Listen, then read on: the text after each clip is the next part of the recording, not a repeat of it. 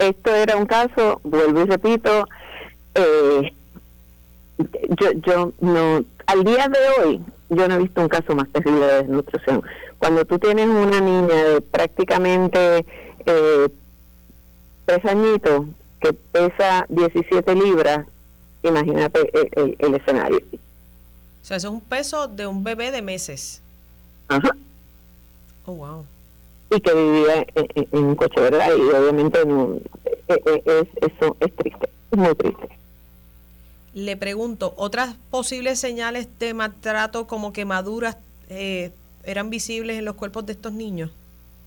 Mira, más allá de la desnutrición, no estoy en capacidad de darte más información, porque pues obviamente es parte de lo que va a estar ocurriendo en el proceso y la prueba que se va a estar descubriendo en el tribunal, pero créeme que eran unas condiciones muy tristes y deplorables. ¿Quiénes eran los principales responsables de estos niños, los papás o los abuelos?